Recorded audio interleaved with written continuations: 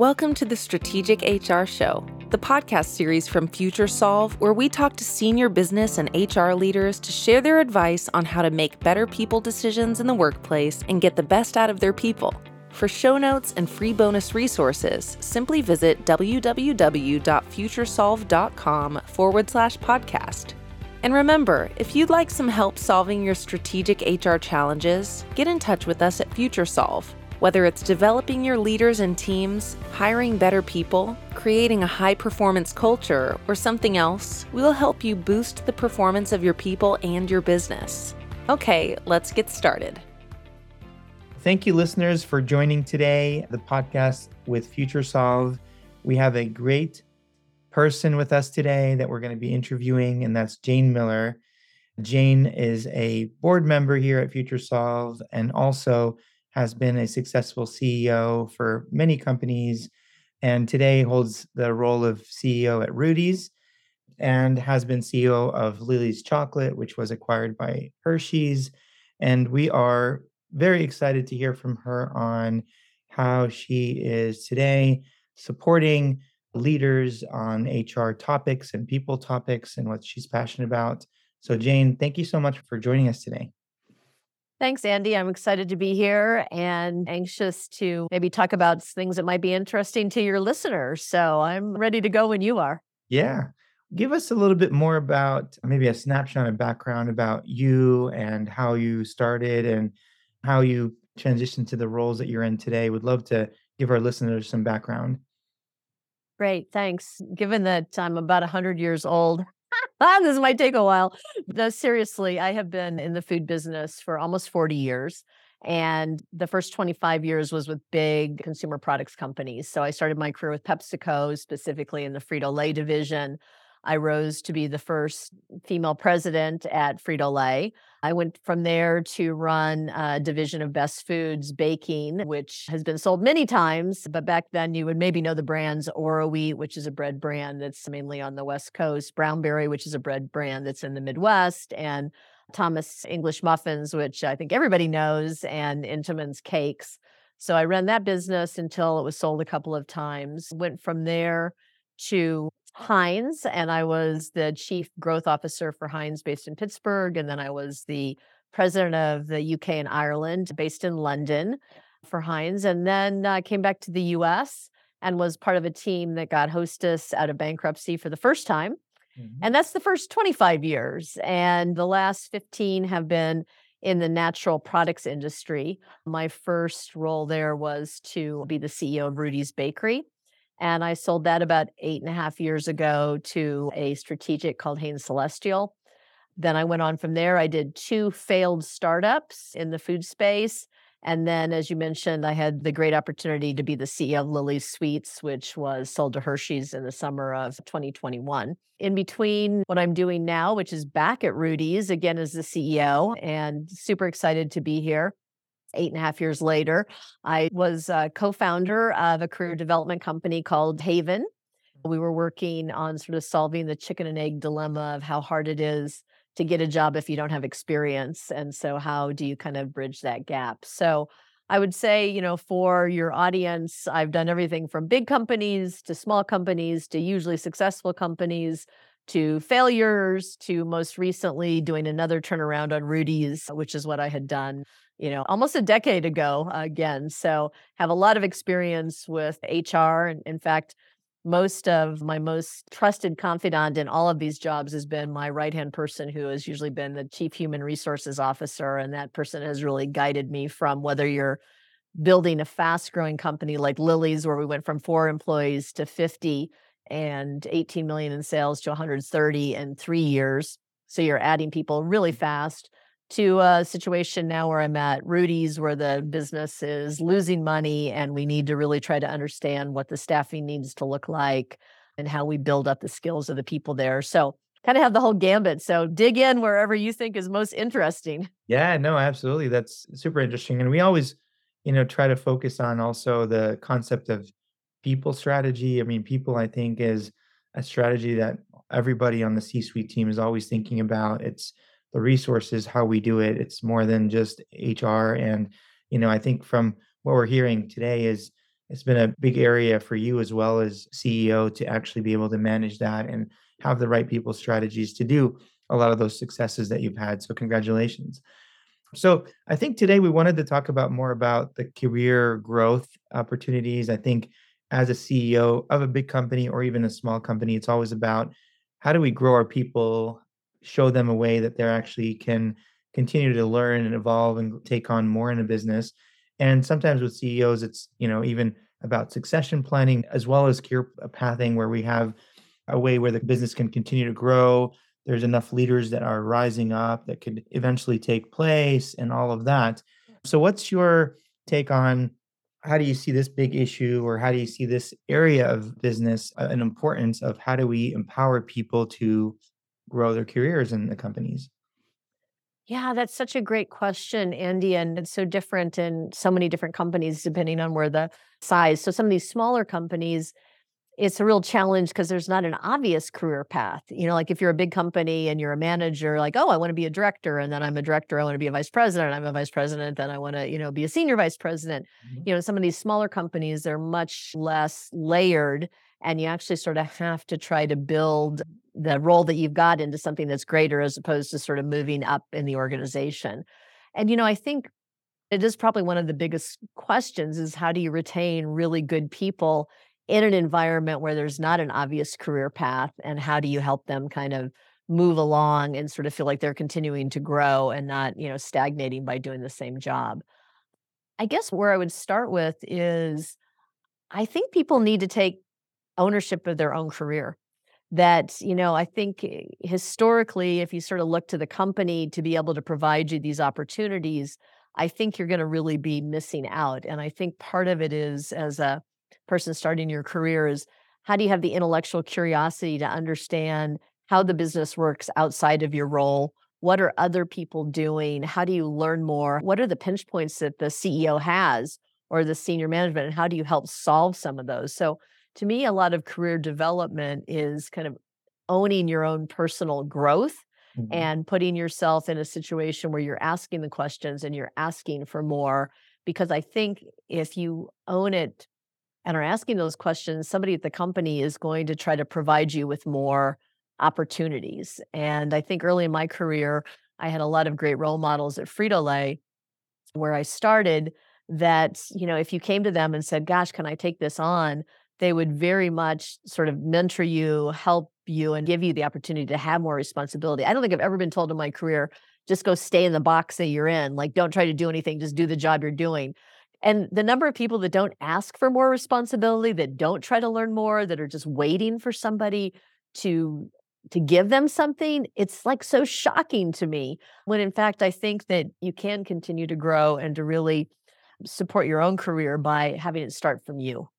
Yeah, absolutely. And I totally agree with that. We're seeing a lot of trends with leadership. Before it was always about, let's add leadership training and help executive leadership to be leaders. But the big trend today is how to be your own leader. I mean, everybody in any role, doing any job in any company, has the ability to be a leader of their own life, of their own career, of their own growth, and of the success of a business, and a way to take ownership of that and truly say, I'm going to pursue the things I want. I want to ask the questions. I'm going to pursue maybe mentors or people that I can learn from and grow.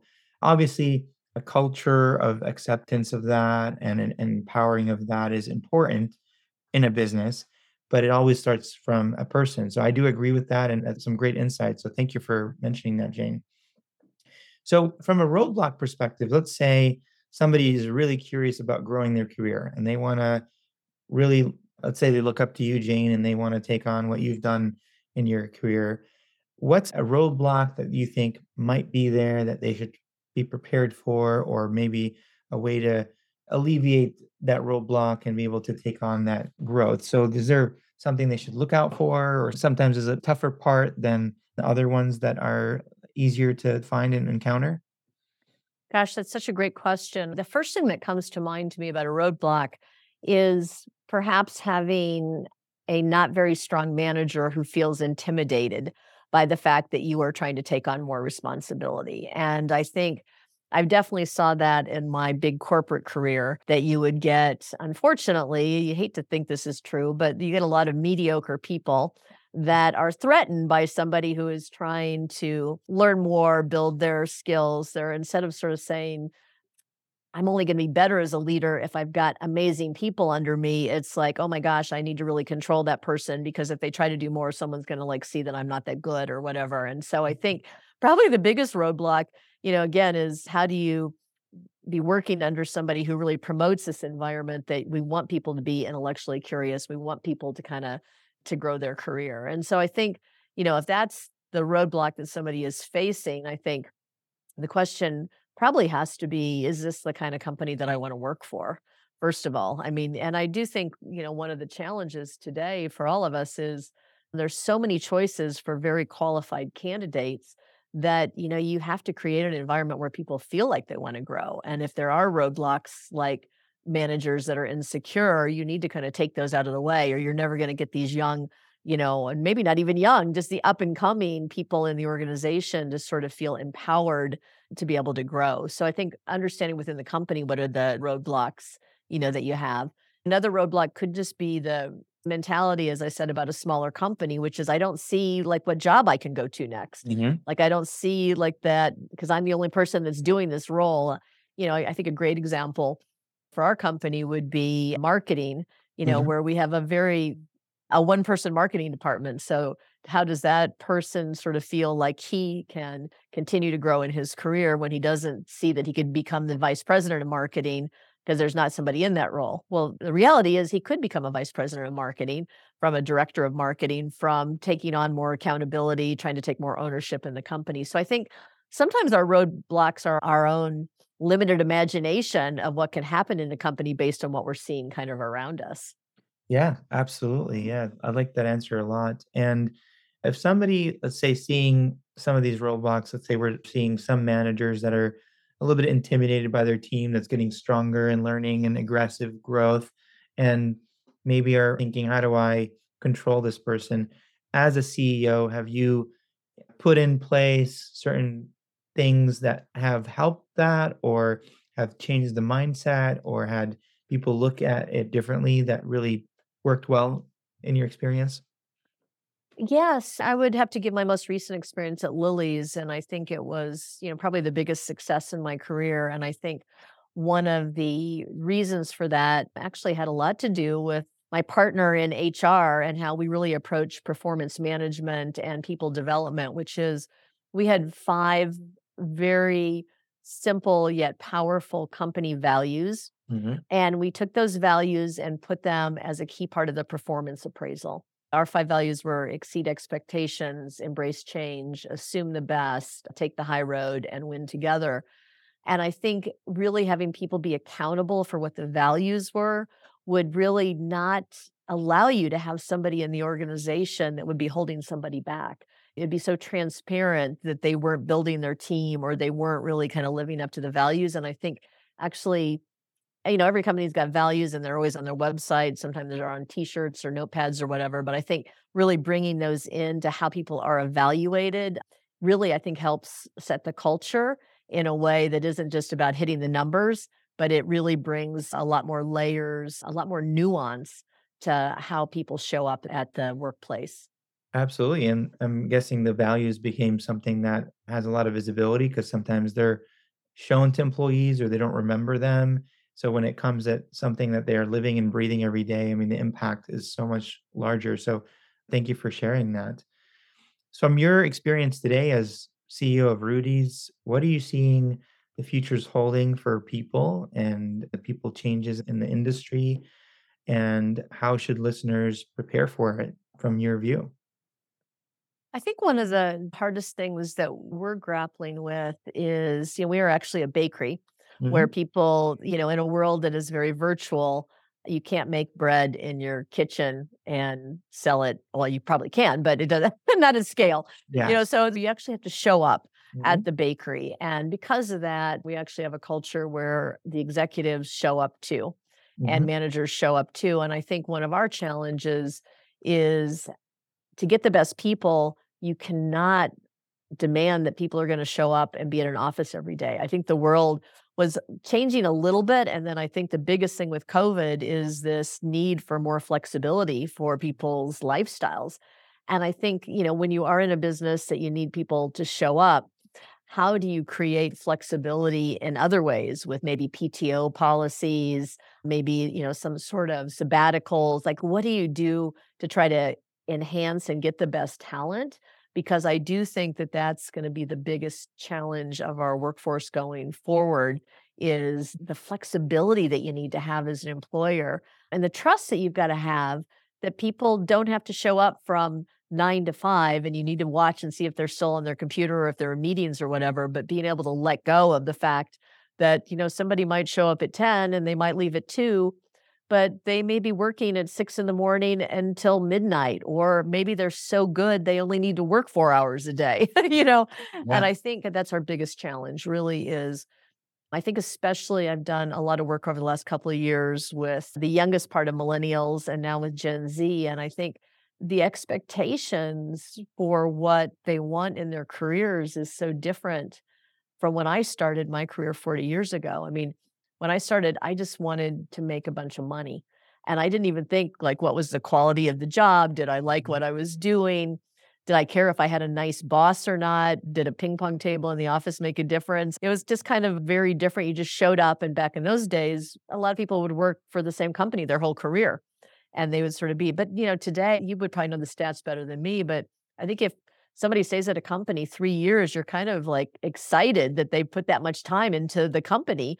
And you almost sort of have to have this mentality that people are going to come, they're going to go, they're going to take other opportunities. But what do we do as employers to get people to believe that the company is an important place for them to stay and that they're an owner and they're not just a cog in a wheel? So this real sense of ownership and belonging and sort of trying to bring to life in an ever-changing world that the company brings something to you. You're not just the person that's bringing something to the company, I think is probably our biggest challenge right now.